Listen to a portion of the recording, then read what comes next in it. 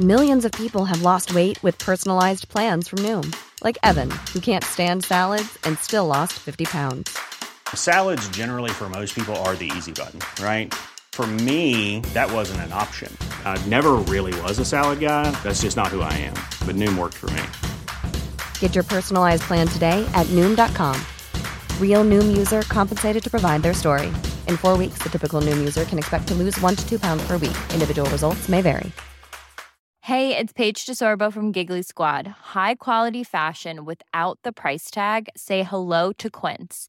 I'm snagging high-end essentials like cozy cashmere sweaters, sleek leather jackets, fine jewelry, and so much more. With Quince being 50 to 80% less than similar brands. And they partner with factories that prioritize safe, ethical, and responsible manufacturing. I love that. Luxury quality within reach. Go to quince.com/style to get free shipping and 365-day returns on your next order. Quince.com/style.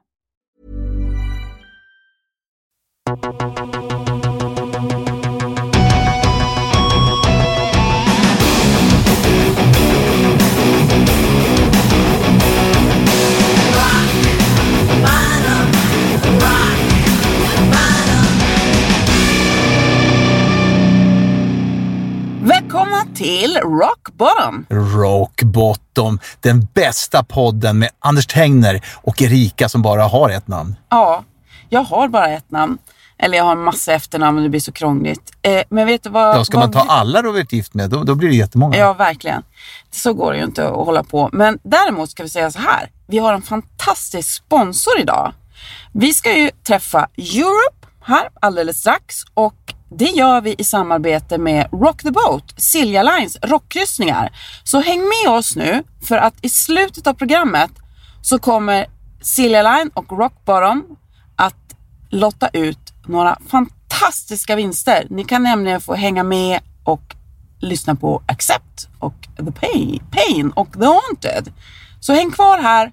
Och så... Vadå, vinner man en hel kryssning? Du kan vinna en hel kryssning. Ja, då skulle jag lyssna i alla fall. I A-hytt, så häng kvar. Ikväll så har vi ju alltså, skulle jag vilja säga Erika, kanske den största stjärnan vi hittills har pratat med här i våran Rock Bottom-podd. Vi har betat av nästan alla i Sverige. Men det här är ju inte kanske. Men nu har vi liksom kommit stjärnan upp till världsklass här. Ja. Känner du igen det där lilla? Smicke går hela vägen. Det är en bra början. Mannen som ska underhålla oss ikväll med både skrönor och information, han heter Joey Tempest. Välkommen. Tack, kul att vara här. Vi sitter på Annexet. Ni ska spela ikväll. Yes, om några timmar spelar vi i Stockholm. Vi är hemma. Det är hemmaplan? Ja. Kommer du ihåg när det var hemmaplan när vi var i Solnahallen? Och det var första riktigt stora giget. En gästlista på 200 eller någonting. Det var halva publiken. Hur lång är gästlistan ikväll? Ja, det är mycket strul. Alltså, våran turnéledare, han sliter hår när vi spelar Stockholm. Ja, det är familjer, det är gäster, det är polare och det är fix och don. Och sen åker bandmedlemmarna hem till sitt hem mitt i turnén och sådana där grejer. Ja, det blir ingen ordning. Är de någonstans? Men det är spännande att spela hemma. Det är helt okej. Alltså. Är det lite mer pirrigt? Ja, det är lite mer spännande nästan sådär. Så det vill man ju ha. Man får inte göra bort sig här. Nu spelar det inte så stor. Nu garvar man mer åt om det händer något. Liksom. När man är lite yngre då kan man bli arg på varandra eller på sig själv. Men nu, händer något så händer något. Ja. Med ålderns rätt. Ja. Albumaktuella med Walk the Earth. Yes. Förträffligt album. Ja, singeln är singeln jag gillar den också. Ja, alltså. Antagligen en av era bästa låtar. Jag skulle lägga den bland topp 5. Och nästan. Du känner ju till Europe väl. Riktigt och välskriven. jag känner till Europe ganska väl också. Och jag såg er första gången det året ni vann Rockesca. Härligt. Wow. Så jag såg när ni var Force. Ja, nej men jag håller med. Alltså, den är kanske topp 5, kanske topp 3 till och med. Hur skiljer sig det här albumet från den tidigare om du skulle... Vi började ju för några år sedan med Kevin Shirley när vi gjorde Bag of Bones, så började vi spela in live igen helt och hållet. Som vi kanske gjorde bara på första och andra plattan egentligen. När man inte gör massa overdubs, när man inte håller på att fixa för mycket. Och det började med Kevin Shirley på Bag of Bones. Sen gjorde vi War of Kings i Stockholm med Dave Cobb. Och då blev vi kompisar med honom, så vi litade på honom ännu mer på Walk the Earth. Vilket innebär att vi lät han vara med lite grann i och bygga ljudet och vara med och arra, skriva lite här och där. Och det är alltså producent? Ja, det är Cobb. Han är trummis, gitarrist och han är bara en skön kille också. Och väldigt duktig på. Och vi har 10 låtar när vi går in med honom. Men de 10 låtarna växer otroligt. Det är armmässigt, han skriver till en bit eller han föreslår någon textgrej. Så han har blivit en bandmedlem lite grann. Du föregick nästan min fråga lite grann där, för att jag noterade det att väldigt många låtar på den här plattan har hans namn som credit. Absolut. Om vi tittar på War of King, det var bara Europe. Ja. Inte den Han var med på 2 där kanske eller någonting. Ja. Han var med på några grejer. Och det var då vi märkte att hans idéer var lysande. Okej. Så att om han nu på Walk the Earth, när vi var i Abbey Road, om han föreslog någonting så okej, det här provar vi. Så att vi jag kan inte påstå att det blev sämre. Nej. Abbey Road, det är ju en studio som den är väl tillsammans med Electric Lady i New York. En av de där riktigt Electric Lady ligger också på listan. Magiska studion. Men Abbey Road var ju en riktigt... Jag ville ju få folk till London. Vi har inte spelat in där sedan Out of this World, Olympic Studios. Så att du skulle få gå nära. Så jag kan åka hem till familjen. Alltså det var en baktanke. Jag tror de listade ut det. Så på många plattor så sa de, Joe, jag vet inte. Ska vi åka till... Jag föreslog Peter Gabriel Studio, Real World. Mark Knopfler har en bra studio också. Men ingen har nappat förrän jag nämnde, det är en öppning i Abbey Road. Okej, ja det låter intressant. Så då fick jag över alla. Men alla vill ju vara där och de har så mycket bra utrustning i den studion. Det är ju samtidigt en modern studio. Alla är ju där, de nya, Kanye West, alla är där. Så in, liksom. Men sitter det någon form av magi i väggarna där inne? Ja, man går in och så vill man ta massa foton och gå runt och fråga och gå massa på frågor. övergångsstället. Ja. Gick ni på övergångsstället? Ja, det gjorde vi. Men vi har fått reda på en sak, kanske man inte ska berätta, men vi har fått reda på en sak. De har flyttat övergångsstället. Har de flyttat det? Sen originaldagarna. Så folk går inte på samma ställe? Nej. Och det gjorde de för att de hade problem med fans och trafik. Övergångsstället låg för nära studion och ingång när man kör in. Just det, så vart det folksamlingar där. Så att de flyttade 50 meter liksom. Så man ska egentligen gå lite... Ja. Det är bra, då vet vi det. Ja, visst. Ja, jag har också gått över det där en gång på fel ställe då alltså. Ja, men det var en grej som vi ville göra i vårt liv och nu har vi varit där. Det är klart skulle vara kul att åka igen, men äventyr går vidare så vi får se vad det blir nästa gång. Sun-studion, Memphis. Ja, Memphis skulle vara kul. New York, Electric Lady som du sa. Ja, Electric Lady ligger då... Men det finns... Nashville har börjat hämta upp sig nu på många sätt. Alla musiker och producenter och många i rockbranschen har flyttat till Nashville. Från LA, från New York. Det är nya musikstaden. Även fast du har country and western där. Men det är en sida som inte vi anammar. Men det finns en rocksida. Alla musiker där och allting. Och bra studios där nu. Så att kanske blir det nästa gång. Och det är väldigt mycket country som är nästan hårdrock idag. Absolut. Alltså, det är verkligen...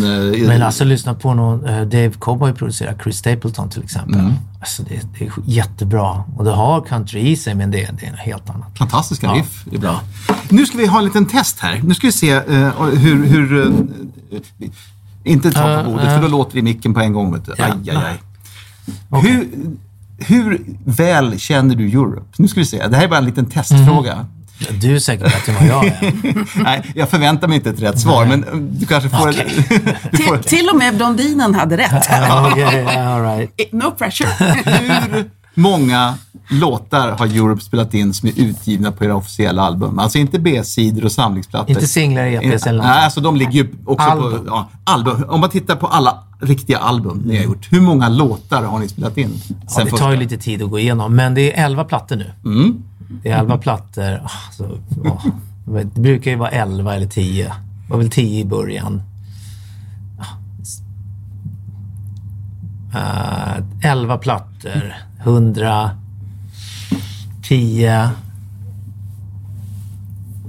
Jag får tänka. Ja, du är ju ganska nära. Vi får nästan ge dig rätt för det är 109. Ja.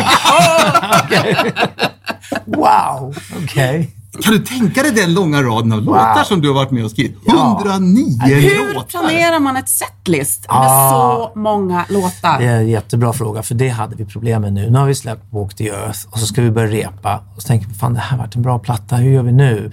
Och då gjorde vi så här, nu har vi gjort 3 låtlistor. De varierar lite. Så det är första gången vi har gjort det här i vår historia. Genialt. Ikväll blir det nummer 1, ikväll blir det nummer 2, ikväll nummer 3. Så det blir inte samma låtar på hela turnén? Nej, det är alltid något som varieras varje kväll. Och då på det sättet får vi in lite udda låtar, lite låtar som man kanske inte orkar spela jämt, men man slänger in den då och då. Och de som går och tittar på flera gig, vilket det finns ganska många av, får en liten bonus. Exakt. Så har vi löst det. Mycket bra.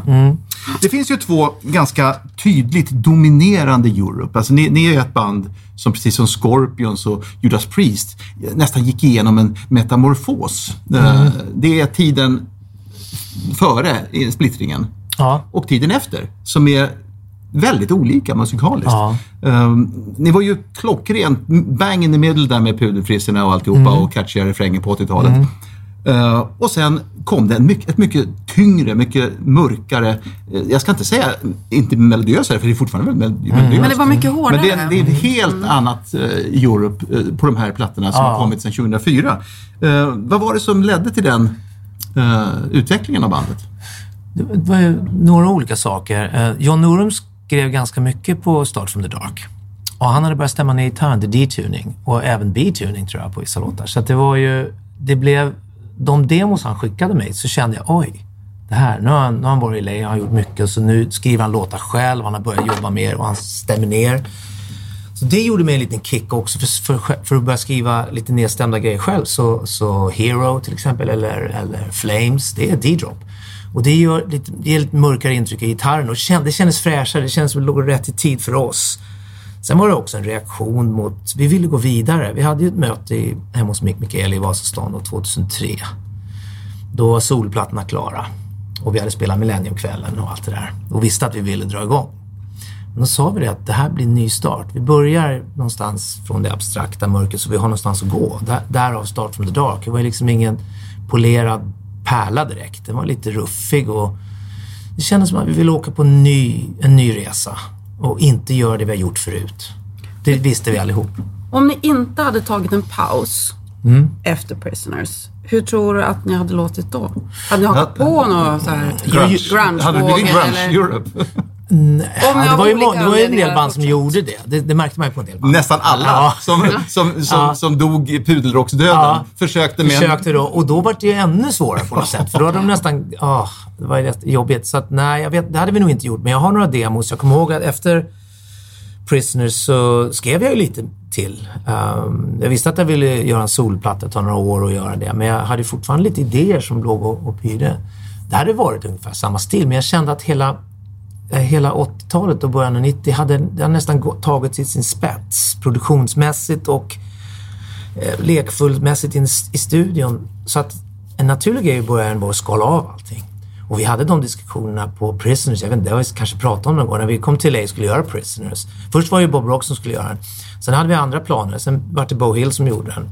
Och vi bodde i LA länge. Och egentligen var det mer att det skulle vara mer avskalat. Vi hade redan där börjat tänka på att göra det mer organiskt. Men det var inte så. Vi bodde i LA, du vet det, man blir liksom det. Och det producerades på det sättet. Och så redan där hade vi lite småplaner på att skala av det och börja låta det andas och bli organiskt. Men sen var det långa breaket och naturligtvis min soltid när jag lyssnade mycket på Neil Young och Dylan och allt det där, så var det ju mycket för texter och sånt. Men det var ju också det jag förstod hur de spelade in snabbt och med känsla och hitta ett uttryck istället för att polera och göra massa pålägg. Så allt det där lärde man sig under den perioden också. Så att vi hade inte hört ett grunge Europe. Nej, det tror jag inte. För som svar på den frågan, nej, det hade nog blivit rock Europe. Men det kändes som vi hade kört klart det racet då. Ni har ju turnerat med, eller spelat åtminstone med Deep Purple tidigare. Men den här gången gjorde ni en riktig turné med Purple i England. Och det känns ju som att ni är ju Purple-fans. Ja. utan Purple hade inte Europe låtit som Europe. Och jag tycker mig höra att det kommer in lite mer Hammond-orgel i Europe också. Så att man har den där sättningen som Purple har som är väldigt viktig för soundet. Liksom. Men hur är det att gå upp och spela efter sina gamla hjältar? Liksom? Eller före ibland? Liksom. Ja, det var ju jättekul. Första kvällen var vi i Birmingham. Så har vi omklädningsrum jättenära dem. Och det vet jag inte, det kanske inte de visste. Men när vi gick ut så Gillan hade precis vaknat. Liksom. Du kände honom lite. Hello guys. Are you happy? Is everything good? Och Roger var där också. Och Don Harris var trevlig. Så vi stod där och snackade första dagen. Och det var liksom bara...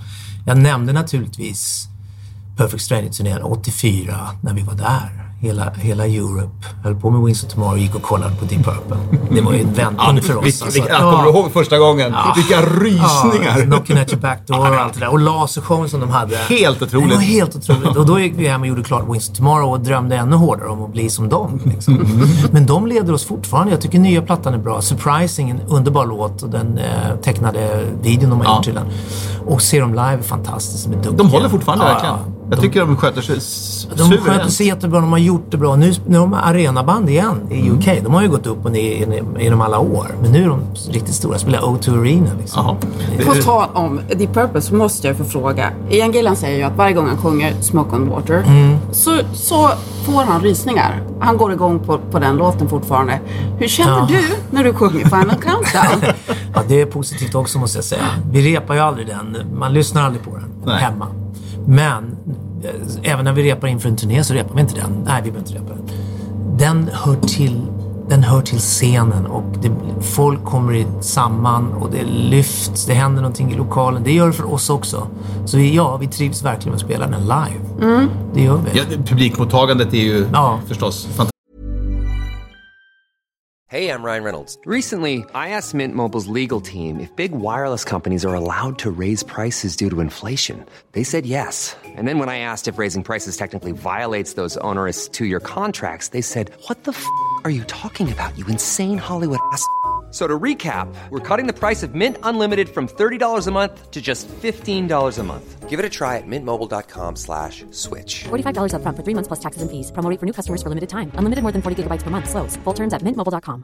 Hey, it's Ryan Reynolds, and I'm here with Keith, co-star of my upcoming film, If, only in theaters May 17th. Do you want to tell people the big news?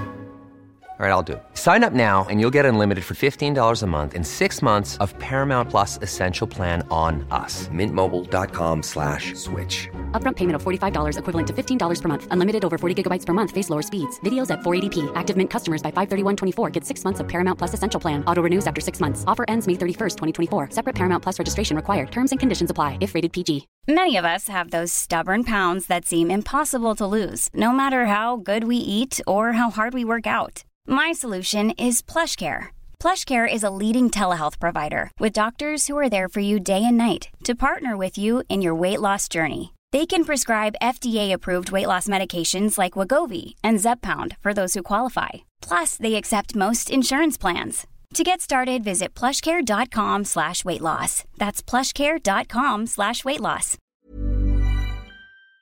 Fantastiskt när så fort den kommer. Sen är det någonting melodiskt med den också. Det går genom kroppen, de här melodierna som man har haft med sig i livet. Och det är någon form av spirituell grej också. Att man mår bra. Liksom. Sen är det väl lite, ska vi säga, coolt att ha en låt som är så otroligt stor och så förknippat med bandet. Som Smoke on the Water, som Stairway to Heaven, som Back in Black. Alltså, ni har en sån låt liksom.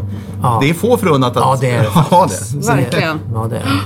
Ni är ju pålitliga albumleverantörer får man ju minst sagt säga. I en tid när den kommersiella motivationen att göra plattor kanske har falnat en aning. Kiss till exempel säger att vi gör ingen platta för vi vet att det liksom finns ett sätt att sälja den på. Liksom. Men ni fortsätter att göra välgjorda album. Men ni vet att den kommer aldrig kunna sälja så bra som den gjorde en gång i tiden. Vad är då själva motivationen med det? Ja, då är det ju det här med äventyret att försöka hitta bra producenter, tekniker, studios och ha kul med det. Och ta ut svängarna med låtar som Turn to Dust, Pictures och Wolves och göra grejer som utmanar oss lite grann. Då kan det fortfarande vara roligt. Men vi gillar ju plattor, vi gillar ju vinyl och vi gillar 11 låtar tillsammans och hitta en bra sequence och vi gillar det fortfarande. Så att vi kommer ju fortsätta med det. Tiderna förändras, men jag tror också gör att det blir trovärdigt också. Vi håller på vår linje. Sen förhoppningsvis så funkar det i längden. Liksom. Men det måste kännas konstigt att veta att en gång i tiden satt ni där, då hade ni potential att sälja miljontals skivor. Och man vänjer sig lite grann vid sådana siffror. Och nu börjar folk prata om att vi sålde 4000 av våra senaste skiva. Ni är skitnöjda. Så det är så ett otroligt dropp. Det är som skillnad. Vi har ju sett det, Anders. Vi har ju gått igenom, vi har ju sett 80-talet explodera alltså. Alltså när CDn började sälja, det var ju ofattbart. Ja. Men nu har det gradvis kommit ner, så de har ju vant sig med den nya världen. Men turnera är ju däremot en viktig grej nu. Och sälja merch. Ja, merch och turnera och jobba social media. Och det får ju banden lära sig. Alltså, nu är det mycket jobb på andra fronter. Liksom. Men ni har en fördel, precis som Aerosmith och Purple och allihopa. Ni debuterade i en period när det faktiskt såldes skivor. Ja. Ni byggde upp en fanbas som är svårt att göra idag när det bara är Facebook eller YouTube eller sådär. Ni har den här grundkärnan av folk. Och då, som är nyfikna. Och gör man någonting bra så då kommer de. Så det är så man får tänka. Precis. Man kan ju tyvärr inte betala hyran med likes. Nej. Även om det också är viktigt. Hur ser du på hårdrockens framtid med tanke på att alla våra hjältar, de är ju runt 70 nu. Ja. Ian Gillan är 72. Ja. Jag träffade Rudolf Schenker här nu. Han fyller 70 nästa år, springer omkring som en 25-åring på scenen. Det är helt galet. Men de har ett klart bäst före-datum snart, och snart är alla borta. Alla giganter är borta. Vad är det som ska ta över? Hur kommer hårdrocken utvecklas om, säg 10 år? Då blir det nästa led av artister. Och där hoppas man att vi hjälper varandra och lyfta band som Rival Sons eller Blues Pills eller vad det nu kan vara. Det finns andra band i England också som är på gång. Det blir ju intressant för vissa promoter och festivaler gör ju en kväll när de lyfter upp ett band som kanske inte ska ha headlines. Och leker med och låter dem få ta en kväll. För de har börjat grooma nya band. De börjar känna på det. För det här är ett problem som alla vet om. Det kommer att hända. Headliners. När Iron Maiden, AC/DC, Metallica. Nu åker ju Guns kan ju åka ett tag och de håller ihop. Liksom. Men det finns ju många nästa led liksom. Och det... Men det här var ju artist development en gång i tiden. Ja. Man fick tid på sig. Man behövde inte få en hit med första skivan. Man kunde bygga upp det. Det har man inte tid med idag. Det går inte att pengar till det. Så nu måste du ha en hit, annars är det tjoff bort. Ja. Men ser du dig själv in... Tack och lov allt för... Eller en tack och lov väldigt lång avlägsen framtid. Att du är 72 och står på scenen som Ian Gillan. Ser du att... ser möjligheten nu. Det gör man. Och som låtskrivare så ser man Dylan och alla hålla på liksom, bara som artist då. Och man ser band som Purple lirar riktigt bra och gör bra plattor, så att man ser mera möjligheter så. Det tycker jag är positivt. Vi har inga planer på att lägga ner. Det känns nästan nu, det är samma killar från tonåren och det känns skönt att vi har det här jobbet. Vi tar hand om varandra nu. Liksom. Jag tror man uppskattar det nu också. Att ha sånt här jobb är få förunnat. Det är härligt. Liksom. Det blir jobbigt att vara borta från kidsen och resa mycket. Det sliter lite sådär. Men de får ha pappa hemma ganska länge. Ja, vi gör ju breakerna. Vi planerar annorlunda nu. Som när vi känner varandra, när vi jobbade ihop och sådär. Då kunde vi åka 6 månader liksom. Men det gör vi inte nu. Nu åker vi högst 3 veckor. Det har vi satt som gräns. Och sen är vi hemma någon vecka eller 2 eller 3. Sen så åker vi igen. Så att man försöker göra på det sättet. Och då är du hemma på dagarna å andra sidan också? Ja, precis. Då är jag hemma hela tiden. Jag kan ta barnen till skolan. Jag kan hämta dem. Jag kan ha ett lite vanligare liv. Så. Inte riktigt som på 80-talet. Nej. men då, på 80-talet, då var det ju nästan otänkbart att ens tänka sig att en hårdrockare skulle vara 75 år. Fast vi kanske förstod att det kan bli de ju någon gång. Så var det ju inte, fanns ju inga hårdrockare som var så gamla. Nej. Nu är Europe äldre än The Purple var när de återförenades. Och vi kallar dem för de gamla veteranerna. Och då var de typ 48 eller något. Och när de kommer på överströning så det är sanslöst. Men möjligheterna finns där. Ett bra liveband vill folk se. De vill se den riktiga grejen och därav gäller att vi hjälper alla nya band, de som har någonting liksom, och försöker bygga upp något nytt. På tal om lite så här sidoverksamheter som man då får ha nu som artist. Anders skrev ju en bok om Europe och det är många som har gjort det. Har du någon gång funderat på att skriva själv? Jag blir tillfrågad hela tiden. Ja, jag förstår. Och det är en sån där grej. Du har aldrig tackat. Det är som alla tv-program som frågar mig också. Jag säger, nej, det är många förlag har hört av sig. Men jag förstår också vad förlagen tänker. De vill ju tjäna en hack och göra det snabbt. Och skriv något dirt här nu. Kom igen här nu. Liksom. Men jag tycker om Keith Richards Life-bok. Liksom. Han gjorde det senare. Och det är möjligt att lite senare när resan börjar kännas att den är klar. Men man inte behöver vara så självförhärligande. Ja, exakt. Nej, men det känns inte rätt än så länge. Så jag har inga sådana planer alls. Alltså. Och det är samma med film och dokumentär. Det leker vi lite med tanken. Dokumentär kanske var bra att göra. Speciellt om man hade någonting på horisonten, en stort gig som man visste var 1 eller 2 år i framtiden. Då skulle man kunna bygga upp en film och så slutet är när man går ut på det här stället. Madison eller Square Garden eller någonting. Så får man göra liksom, i sådana fall. Men det innebär att man måste jobba hårt och hitta nya mål. Det är det. Ja, så är det.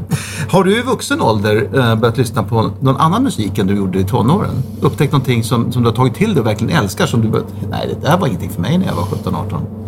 Jo, men det är ju min solperiod. Det var ju de artisterna, Jackson Browne till exempel. Jackson Browne är fantastisk. Så att när du och jag träffades från början, då hade jag ju inte ens... Då var Lizzie och The Purple i Väsby liksom, och Led Zeppelin. Och så träffade jag grabbarna och så var det den musiken vi lirade.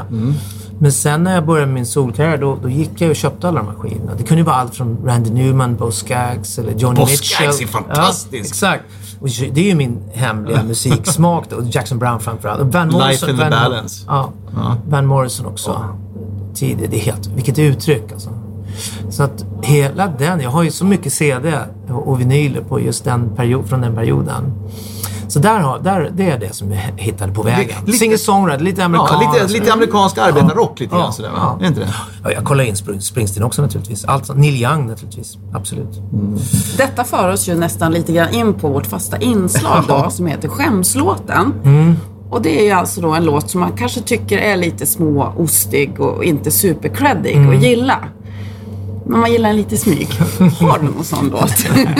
En sån där som man inte gärna vill berätta på festen att man gillar. Jo, men det finns det säkert. Det gäller bara att komma på. Alltså, Varning på stan gillar jag med Uggla. Men den är ju bra. Den är så bra. Den skäms jag inte över. Det var min första singel, tror jag. Den och Space Oddity med det. Och det behöver man inte skämmas för. Nej. Det gäller att komma på något roligare. Jag har inget emot att komma på något. Och det kan finnas ett minne till den. Det kan vara någonting från barndomen. Det kan vara någonting som du låg och hånglade till någon gång. Eller, du vet. Men det finns ju massor. Eller som ungarna har hjärntvättat den med någon sån här smörfits eller någonting. Ja, det kan ju vara något sånt. Ja, det kan vara vad som helst. Som du ändå tycker är bra, men det är lökigt. Kan vi fortsätta så kan jag tänka på. Det var sista frågan. Okej, det var sista. Det är skämslåten är sista frågan. Ja, vi brukar lämna dem med skämsmössan på i hörnet. Men då får vi fundera lite då. Ja. Vi får ge lite exempel. Vad har ni för låtar? Alltså jag har ju en som jag verkligen gillar, den här Putti Ganna J.F.A. som hade den första hawaiianska hitten 1962. Det var en jättehit. Okej. Och jag körde ju Tom Jones då. Jag älskar ju så här 60-tals Tom Jones. Okej. What's New Pussycat eller någonting? Ja, jag sa It's Not Unusual. Inte älskar den. Haugland, han berättade när jag satt i P4, för jag har ett program där också. Och då har jag också skämslåten. Och då var Gråt inga tårar. Ja, det finns den hade han legat med sin första tjej. Ja, och då hade de spelat den på radion och kom man ihåg den så Gråt inga tårar. Ja, vad bra. Känns inte som den här ultimata. Nej, men den väcker ju goda minnen till liv. Det är ju inte direkt Barry White och hångla till. En låt som jag kommer ihåg väldigt väl, det var ju Då går jag ner i min källare. Då går jag ner i min källare, där lever jag sällare, för där har jag kvar min gamla ångmaskin. Jag matar metatabletter i den, lyssnar och glömmer tiden. Tar ett glas vin i skuggan av maskin. Skubbidi-boop-bap. Vi kunde det alla tre! Nu går vi hem och tar på oss skämsmössa. Tack så hemskt mycket. Tack, det var roligt. Härligt. Och vi säger bottoms up. Eller up your bottom.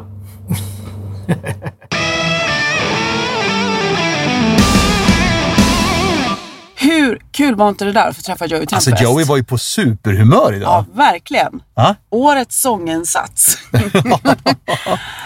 Det är ju så här att vi har en sponsor som heter Silja. Och de kör fantastiska rockkryssningar, Rock the Boat. Jag har varit på Rock the Boat, absolut. Ja. Det bästa som finns med den här rockbåtarna, det är ju att det bara är hårdrockare ombord. Precis, man kliver på och sen så är det bara en massa trevliga, härliga människor. Bra musik i högtalarna på däck, bra musik på scenerna och fantastiskt god öl och god mat i barerna och restaurangerna. Jag älskar ju sådana här smörgåsbord. Du kan ju sitta hela resan och bara äta egentligen. Vad börjar du med på ett smörgåsbord? Alltid sill. Jag börjar ofta med en liten drink. Ja, men det var ju innan sillen. Ja, just det. Och sen går man på sillen. Och sen är det en nubbe till varje silltugga. Och sen är det några öl. Sen när man kommer in på kallskuret. Och sen blir det varmrätt. Och sen är det ostbricka ofta sådär. Ja. Och så hårdrock på det. Jag gick upp 3 kilo och började prata om det. Men det var det värt. Vet du vad som är så bra med de här Rock the Boat-kryssningarna hos Silja? Det är ju fantastiska artister.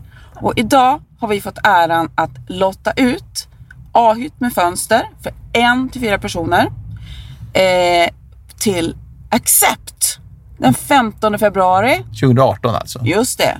Och 26 april 2018 då spelar Pain och The Haunted. Så till de här 2 resorna låter vi alltså ut 1-4 biljetter. Just så vill det. man ta med sig sin 2 älskling resor, så kan man för åka. Accept, en för Pain. Ja. Så man kan trycka in 4 pers i hytten eller åka med bara sin älskling. Precis. Får man välja själv. Man får en hytt. Hur gör man då för att vinna den här fantastiska Rock the Boat-kryssningen hos Silja? Jo, man går in på någon av våra sociala medier. Antingen på Facebook, Rockbottom med Ö. Eller på Instagram, Rockbottom Podcast. Om man då mot förmodan inte redan följer oss där så måste man göra det. Och sen så skickar man ett meddelande till oss. Alltså ett så kallat PM. PM eller DM. Inte skriver i kommentarer. Nej, utan det är ett privat litet message till oss. Precis. Jag vill gärna åka. Och då ska man också ta med lite uppgifter. Just det. Du måste nämligen svara på den här frågan. Vad heter sångaren i Accept i efternamn? Den är inte helt lätt. Nej. Vad heter sångaren i Accept i efternamn? Och så skriver man om man vill åka på Accept den 15 februari. Eller om man vill hellre åka och se Pain och The Haunted den 26 april. Och man ska se sitt födelseår också, va? Ja. Födelsedatum, för det vill man ha på precis, det är en viss bokningen. Åldersgräns och sådär. Men vi kommer att då kontakta vinnarna och säga vem som har vunnit. Och då får Silja ta alla uppgifter då. Men som sagt, gå in på Rockbottom på Facebook, följ oss. Eller gå in på Rockbottom Podcast på Instagram, följ oss där. Skicka PM eller DM och svara på vad heter sångaren i Accept i efternamn. Vänta, nu kommer jag på. Han heter... Men det får man inte säga. Det var en liten luring där. Ja, men det är ju mycket möjligt att vi dyker upp på någon sån här kryssning också. Det kommer vi garanterat att göra. Bara det finns brudar ombord. Jag tror att det gör det. Och mat. Och sprit. Och framförallt en massa bra You musik. had me at hello. Ja, så det här är ju liksom den perfekta nöjeskvällen, helgen för oss hårdrockare. Det blir inte bättre. Så Rockbottom rockar och Silja Rock the Boat rockar fett. Absolut. Rock the boat helt enkelt.